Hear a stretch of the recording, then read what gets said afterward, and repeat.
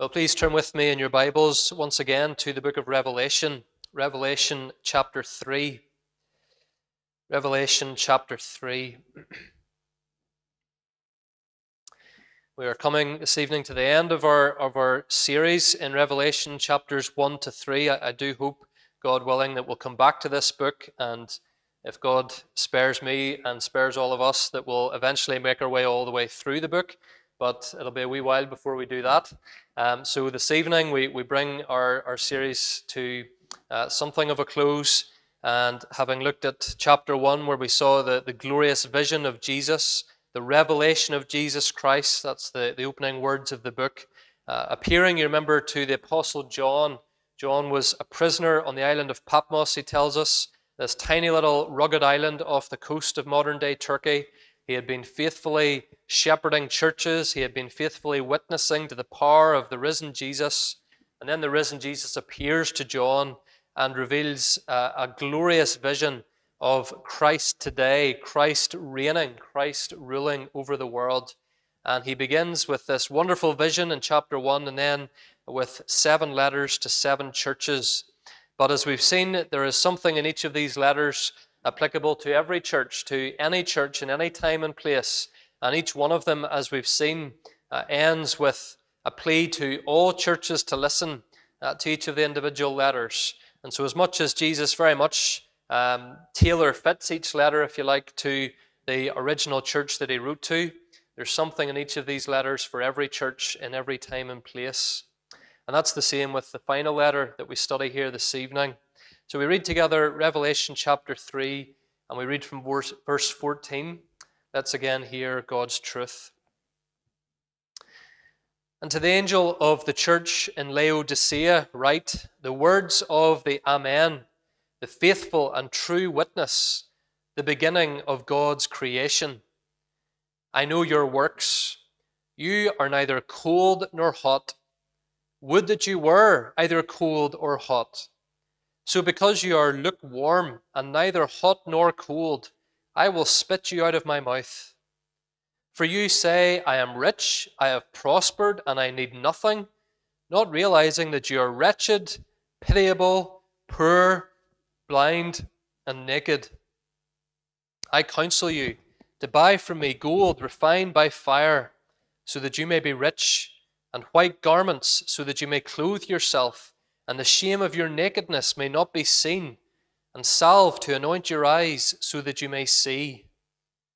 Those whom I love, I reprove and discipline. So be zealous and repent. Behold, I stand at the door and knock. If anyone hears my voice and opens the door, I will come into him and eat with him, and he with me. The one who conquers, I will grant him to sit with me in my throne, as I also conquered and sat down with my Father on his throne. He who has an ear, let him hear what the Spirit says to the churches. Amen. This is God's truth. You can keep your Bible open there at Revelation chapter 3, verses 14 to 22. As we look at this final letter of the 7 this evening, the letter to Laodicea, and Laodicea, we'll see, was loved but lukewarm. Loved but lukewarm. Have you ever had someone say those words that just send your heart sinking into your stomach? I love you, but I'm really disappointed in you. I love you, but I'm really disappointed in you. Those words have the potential to cut so deep, don't they? They have the potential to hurt more than any physical discipline ever could. Maybe a parent speaking to a child, a husband or a wife hearing it from their spouse, maybe a best friend saying it. If you heard those words and really loved the person and cared about the person saying them to you, they would hurt you, they would convict you to hear that. Well, in the last of the 7 letters to 7 churches, this is essentially what Jesus says. He says, I love you, but I'm really disappointed in you. In fact, Jesus says something far stronger than that. He says, you're sickening me. You're giving me a bad taste in my mouth. In verse 16, Jesus describes the church in Laodicea as lukewarm. And he says that if they stay that way, he will spit them out of his mouth. The last of the 7 letters is the most severe. Jesus has absolutely nothing good to say about how this church is doing. Nothing. Up until now, Jesus' sternest letter was the letter to Sardis. You remember he said to Sardis, "You are dead. Wake up." And yet even in Sardis, Jesus was able to say, you have a few names in Sardis, people who have not soiled their garments. So there were a few people, at least in Sardis, who were remaining faithful to Jesus and serving him well, but not in Laodicea, friends. They get Jesus' most critical, most serious rebuke of any of the 7 churches. And yet, why does Jesus speak to them this way? Why does he speak to them at all? Well, the key to this letter comes in verse 19. Look what he says. Those whom I love, I reprove and discipline. Everything Jesus says in this letter, he says out of love for lukewarm Laodicea. And that's not to dilute in any way. Sometimes we hear the word love and we just think someone is a bit soft. But that's not the case. It doesn't dilute what Jesus says at all. But even a church doing as poorly as this church is not beyond the love of the Lord Jesus. If a parent didn't love their child, then when that child disappointed them by telling a lie or not doing what they were told or being disrespectful, if the parent didn't love them, they wouldn't say anything to them. It's out of love that a parent disciplines and corrects. And it's the same for Jesus and his church. So as much as we need to take seriously Jesus' rebukes in this letter, we also need to remember that it is a letter written in love from the King and Head of the church who cares this much about his church. And so first of all, this evening, we're going to see that because he loves us, we get a warning not to be lukewarm from Jesus. Because he loves us, we are warned not to be lukewarm by Jesus. Look at verse 14. To the angel of the church in Laodicea write the words of the Amen, the faithful and true witness, the beginning of God's creation. The word there for beginning is not saying that Jesus was the first thing God created, of course. Jesus did the creating. Jesus is God from all eternity. But it's saying that it was through Jesus that creation came about. He rules over it. He is the creator of it. Paul says something similar a couple of times in the book of Colossians, that Jesus is the firstborn of all creation. He is the ruler of it. And then Jesus is also called here the Amen and the faithful and true witness. And all of those descriptions, friends, are emphasizing to us that Jesus tells the truth. That Jesus' verdict, or Jesus' opinion, if you like, on any given situation is the right one, and it is the trustworthy one. And in the case of Laodicea, Jesus tells them the truth, and it's an uncomfortable and unavoidable truth. Verse 15, I know your works. You are neither cold nor hot.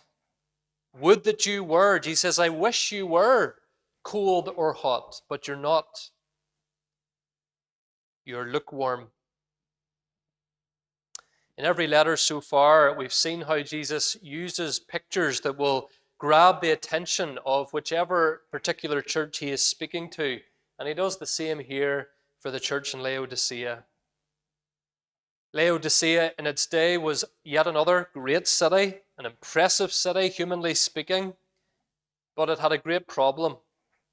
It didn't have an on-site supply of clean water. The archaeological evidence would suggest that the closest river was full of dirty water, which of course was undrinkable unless it was heavily treated. And a lot of writers and researchers suggest that Laodicea probably had to get its water from further away sources. There were 2 different places nearby that most researchers suggest Laodicea would have had to pipe water in from. And the problem then, of course, was that no matter what the water was like at its source, and one source suggests it was very warm and the other was very cold, but by the time the water arrived in Laodicea, it was neither particularly hot nor particularly cold. The hot water had cooled down to lukewarm. The cold water had warmed up to lukewarm. And of course, if your water is either very hot or very cold, you can work with it. Properly hot water can be used to wash and clean. Properly cold water, maybe some of you were reaching for cold water this afternoon. Properly cold water can refresh us on a warm day. But lukewarm water is horrible. It leaves a bad taste. It's useless. And Jesus here, friends, condemns this church as useless, as sickening. He says in verse 16, because you are lukewarm and neither hot nor cold, I will spit you out of my mouth. I will spit you out of my mouth. Here's a church, friends, that makes Jesus want to vomit. What exactly is it about professing Christians or a visible church that provokes this kind of reaction in Jesus? Well, we've seen what provoked strong words from Jesus in some of the other letters, and it tended to be a lack of zeal from the church, a lack of care about their worship or their witness. And in fact, Jesus says here to Laodicea in verse 19, be zealous, and repent. If you're zealous, you care, you're passionate, something is exercising you, something is provoking a response in you. This church just didn't care. Didn't care about each other. Didn't care about people getting saved. Didn't care about worship. They were a church that thought they were just good enough as they were. They looked at their wealth, and Laodicea was a wealthy city. They looked at their wealth, they looked at the beauty of their city. Maybe they looked at their past labors for Jesus, and they thought, well, we can look after ourselves. We're a better bunch of people than the prostitutes or the idol worshippers that run around our city. We'll be fine. We've done enough. Jesus finds that sort of attitude sickening. Sickening. It's the same type of attitude, of course, that he came up against time and time again during his earthly ministry. You remember with the Pharisees and the Sadducees. Jesus' strongest words, friends, it's always important to remember this. Jesus' strongest words during his earthly ministry were never directed at tax collectors or prostitutes or the people who were demon-possessed. The people who really made Jesus angry were people who, on the surface at least, were good people, clean living, law-abiding, seemingly very pious and religious and wealthy, but who in fact had no true zeal for the kingdom of God. Jesus called such people a brood of vipers, snakes. He said they were like bowls that were sparkling clean on the outside, but were full of dirt and decay on the inside. He called such people hypocrites, children of the devil, enemies of God. Friends, what sickens Jesus is nominal religion.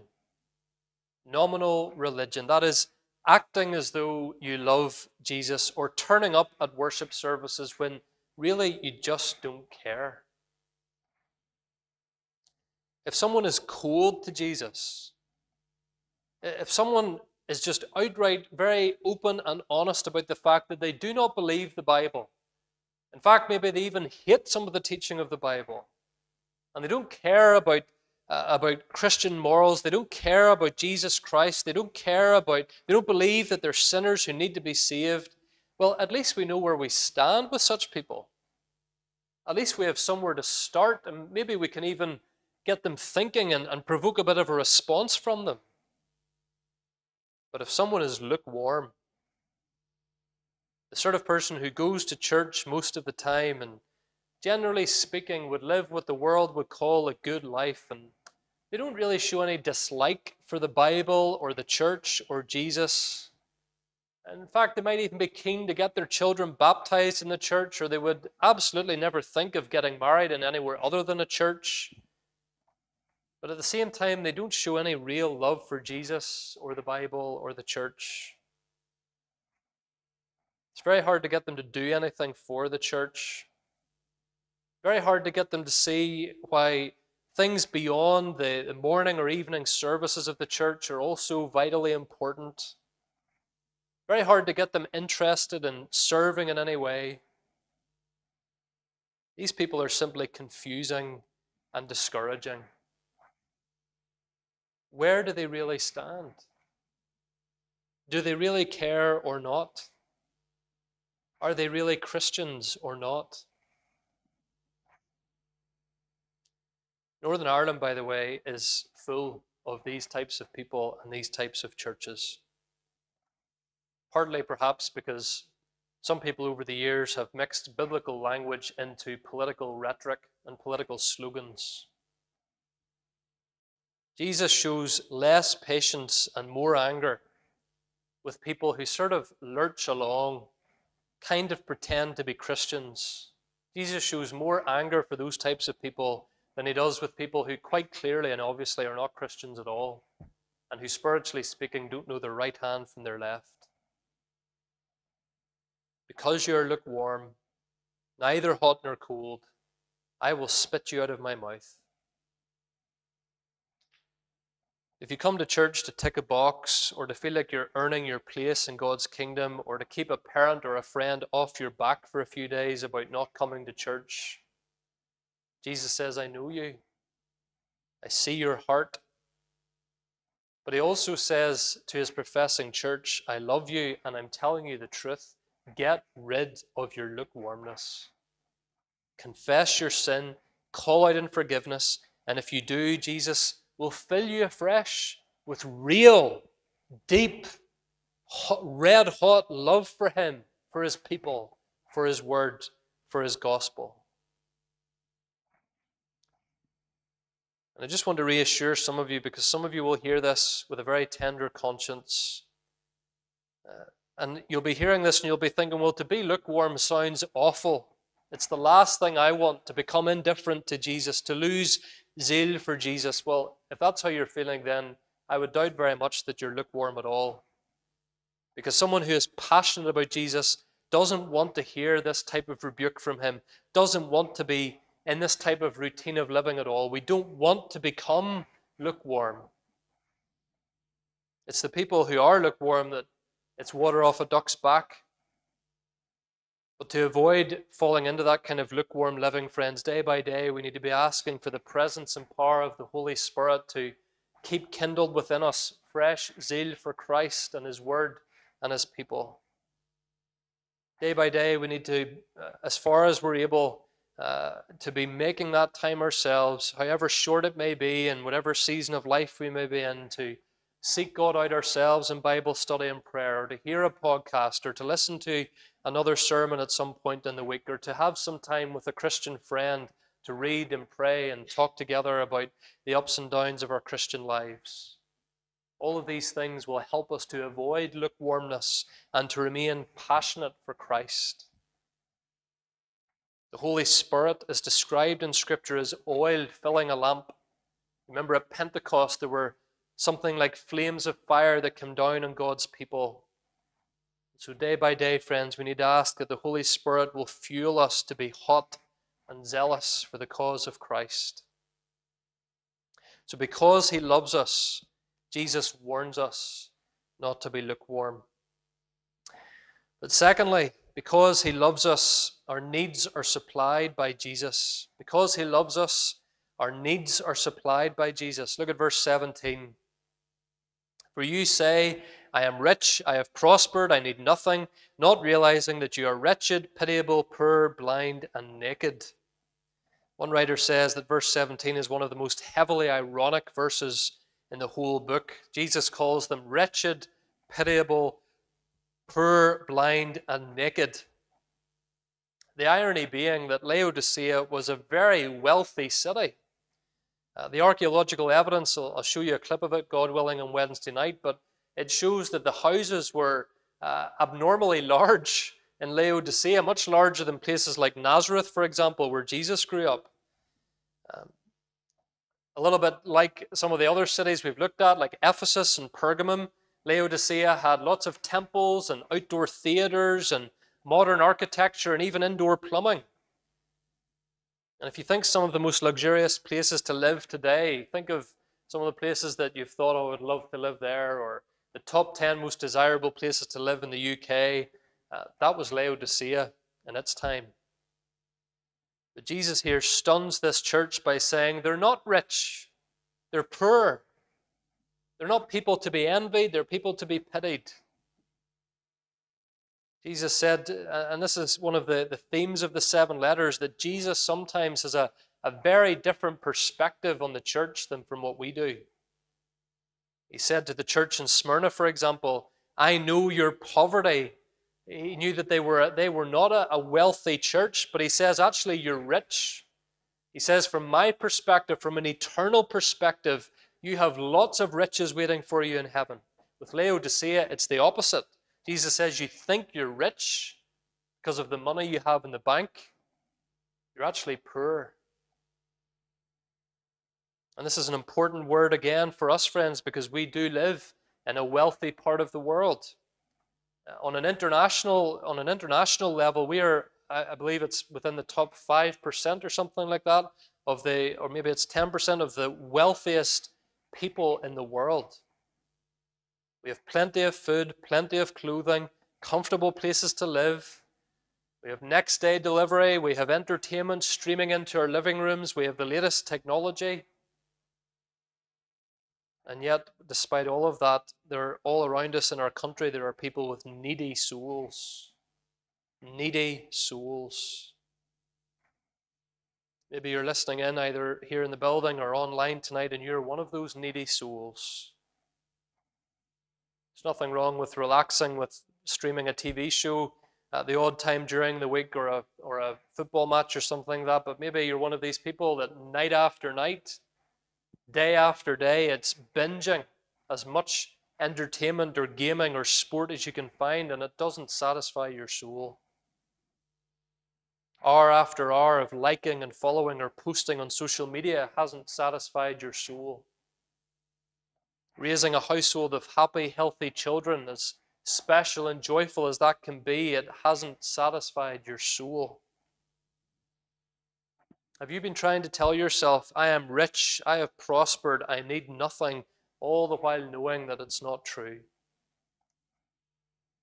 Well, the good news is that Jesus can supply all of our needs.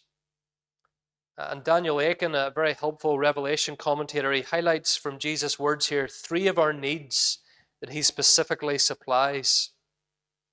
First of all, we need Christ's riches. We need Christ's riches.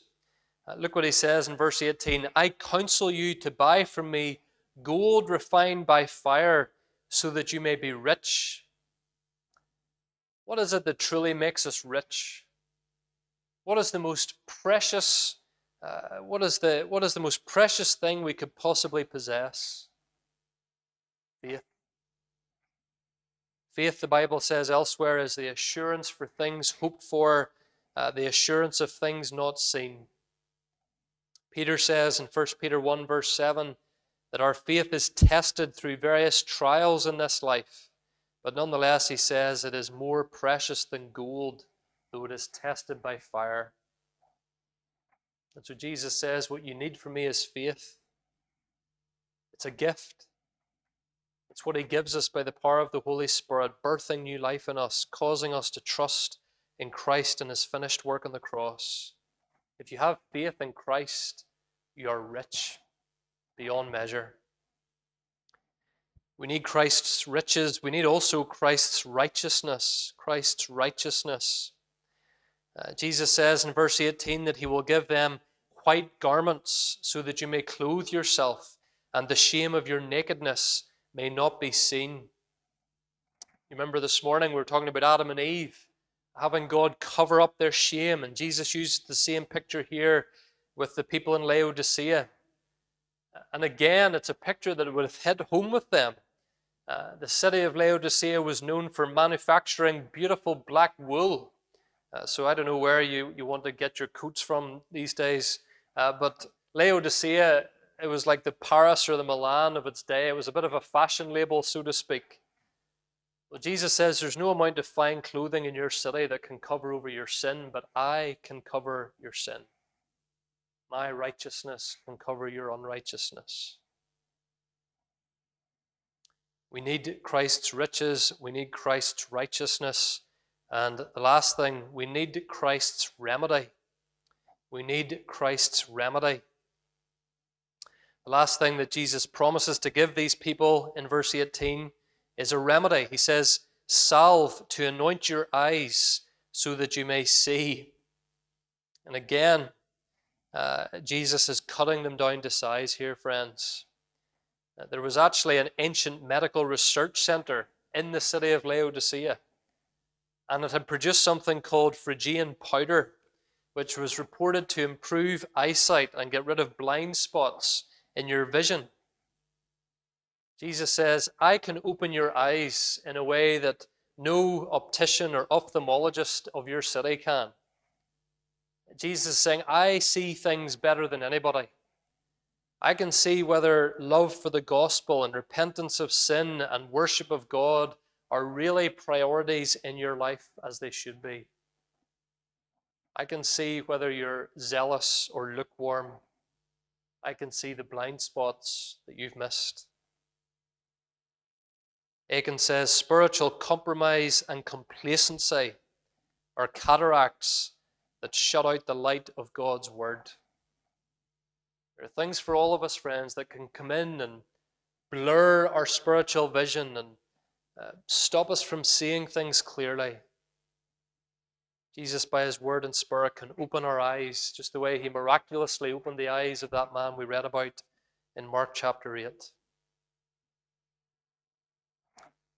Do you need any of these things from Jesus today, friends? Do you need to go to him? Perhaps go to him for the very first time and confess, I have sin that I can't cover up. I've been putting my faith in some person, some lifestyle, some team, some cause that's disappointed me and failed me. I need my eyes open to see all things clearly. I need my priorities put back in order. I need my faith strengthened. Well, Jesus says to you this evening, as he said to the Laodiceans, I love you. I know what is best for you. Come to me and you will have all that you need. So because he loves us, Jesus warns us about being lukewarm. Because he loves us, Jesus provides for all of our needs. And thirdly and finally this evening, friends, because he loves us, Jesus has our future secured. Because he loves us, Jesus has our future secured. Look at verse 20. Jesus says, behold, I stand at the door and knock. If anyone hears my voice and opens the door, I will come into him and eat with him and he with me. Now that's an absolutely wonderful verse. It's also a bit of a misunderstood verse. Apparently there's a famous painting that depicts Jesus standing outside a door, looking like a bit of a lonely, hopeless figure. But there's only a handle on the door on the inside, and so the picture suggests poor Jesus is standing at the door, just hoping that somebody will let him in, like a bit of a homeless reject. Well, that's not quite accurate. Jesus makes clear, Revelation makes clear that if we do open the door, Jesus brings a feast to us. Jesus enters into our lives, and if we confess our sins and cry out to him in faith, he enters into our lives in grace. He enters into our lives bringing with him, as it were, a table prepared and furnished and ready for us to enjoy. You remember the words of Psalm 23, you prepare me a table in the presence of my enemies. You anoint my head with oil. My cup overflows. Friends, if we open the door to Jesus, he brings a feast of blessings to us. He wants to come into the church in Laodicea and liven them up. He wants to renew their zeal. He wants to rekindle their love for him and for each other and their witness. And so if you or I have felt ourselves growing at all lukewarm in recent days, maybe lukewarm in our devotion to God's Word, to prayer, to serving Him in the ways He's called us to do, friends, listen to Jesus. Behold, I stand at the door and knock. If anyone hears my voice and opens the door, I will come in and eat with him and he with me. Table fellowship, of eating a meal at a table together, it was in the ancient world, and it still is, a sign of friendship. We're glad that the restrictions are easing up. We can have, 2 households, 6 adults, whatever it is, mixing together indoors now, and so we can get back to some table fellowship, and we're looking forward to that together. But the greatest table fellowship of all will be the fellowship we enjoy around the table with Jesus when He returns and brings His kingdom with Him. And if you want a seat at that table, don't ignore the knock of Jesus on your heart tonight. As one preacher has said, He is knocking on the door tonight. There will come a day when He will just kick down the door in judgment. But tonight He's knocking, and He's graciously inviting you to sit at table and be with Him. The last thing He says in verse 21, the one who conquers, I will grant him to sit with me on my throne, as I also conquered and sat down with my Father on His throne. Jesus has said those words, the one who conquers. He said that to every church that He's written to, rather. And you might remember I mentioned the very first week that the word conquers here, it's the origin of the word Nike. So every time you pull on a pair of Nike trainers or a Nike t-shirt, or you just see that swish, the Nike symbol, think of the 7 letters to the 7 churches. The one who conquers, Jesus says, they will reign with Him forever. They will reign with Him forever. Can we really fully grasp that? Have we really stopped to meditate upon that? We will reign alongside Jesus. When He comes back, we're going to stand with Him over the nations of the world. We've seen hints of this in other letters as well. There will be no moment, friends, when Jesus comes back. Some sincere Christians believe this, but there will be no moment of standing there to hear Jesus read out all our sins and then tell us we're forgiven. There is no need for that whatsoever. If we're Christians, that has been dealt with. Jesus has dealt with our sins once and for all at the cross. They never need to be mentioned again. No, what's going to happen when Jesus returns, friends, is that we will rise to meet Him in the air, as Paul says in his letter to the Thessalonians. We will come down with Him as he arrives. We will go out to meet Him and come down with Him. And we will hear Him say, well done, good and faithful servant. Now take your seat alongside me. Friends, Jesus loves us. And because He loves us, He has secured our future for us. It's not a future with anything to be afraid of. It's a future to look forward to. And this is really the great theme of the book of Revelation from here on. God willing, as I say, we'll come back to it eventually. And when we do, we'll see over and over again that for the rest of the book, our attention is directed towards the Lamb on His throne. Jesus Christ is the Lamb of God, slain on the cross, but risen and victorious. We'll see it very clearly in the next chapter, Revelation chapter 4. There's a wonderful vision of the worship being offered to Jesus in heaven. And Revelation 4:11 says, speaking of the various beings who are gathered in heaven, it says they cast their crowns before the throne, saying, worthy are you, our Lord and God, to receive glory and honor and power. As I said to you when we began our series, friends, Revelation is all about Jesus, the risen, reigning Jesus. It's about where Jesus is today and what He has prepared for us tomorrow. A couple of people said to me the first few weeks that after I moved to Dromore, they said, I hear you're preaching on Revelation. You know, it's a sort of that's an interesting book to start off with. But why would we not want to study Revelation? Yes, I'll accept there can be there are some difficult parts to this book. There are some things that Christians disagree about in this book, but it's all about Jesus. It is ultimately about the fact that he is risen, reigning, and returning. Why would we not want to think about that?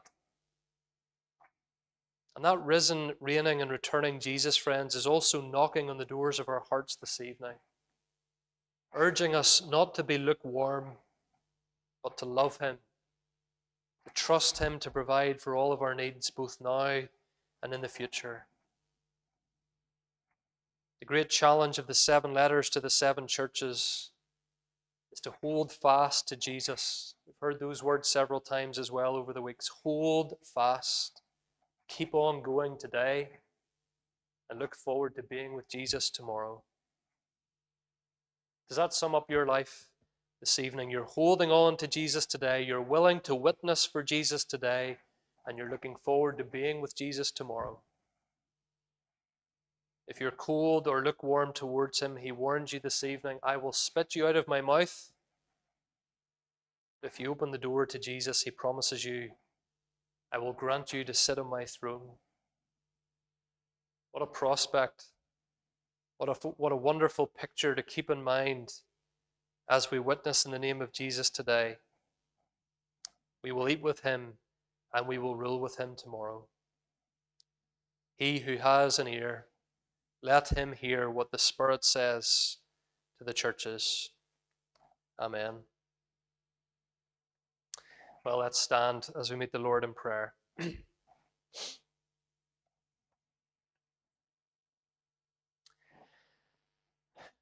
Heavenly Father, we've only studied 3 chapters of this wonderful book of Revelation, and we trust and we pray, Lord God, that we have seen Jesus more clearly.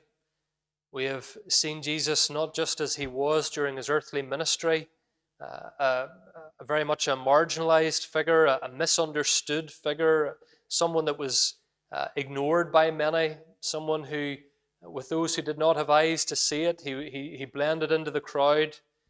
As Isaiah said, there was nothing about him that drew men toward him, unless you by your Spirit were working in them and changing them. But Lord God, Revelation begins to open our eyes to who Jesus is today, a glorious and mighty King, one who not only cares about his church on earth, but speaks to his church on earth, who sees us and has a more accurate perspective upon us than we have upon ourselves. Father God, we hope and we pray that we are not lukewarm Christians, that we're not a lukewarm congregation. Father, we hope and we pray that we're not a congregation like the likes of Thyatira, who will compromise with your word, who will tolerate what we shouldn't tolerate. We hope and we pray, Lord God, that you would protect us from being a church that has lost our love, as Ephesus had. They had their doctrine right, but they had their relationships all wrong. Father, we pray that you would help us to be a church that is full of love for one another, full of zeal for our witness, full of passion for our worship. Father, we pray that in the days and weeks and months to come, you would increasingly make us such a church and increasingly make us those types of Christians. We pray, Lord, for any who have heard this message this evening, who are entirely cold to the Lord Jesus Christ, or who perhaps are lukewarm, who are going through the motions, who are in some undefined, vague way thinking that they're all right for no particular reason. Father, speak to them, change them, challenge them, make them zealous for Christ, we pray. And we ask all these things in and through our Saviour's name and for his sake. Amen.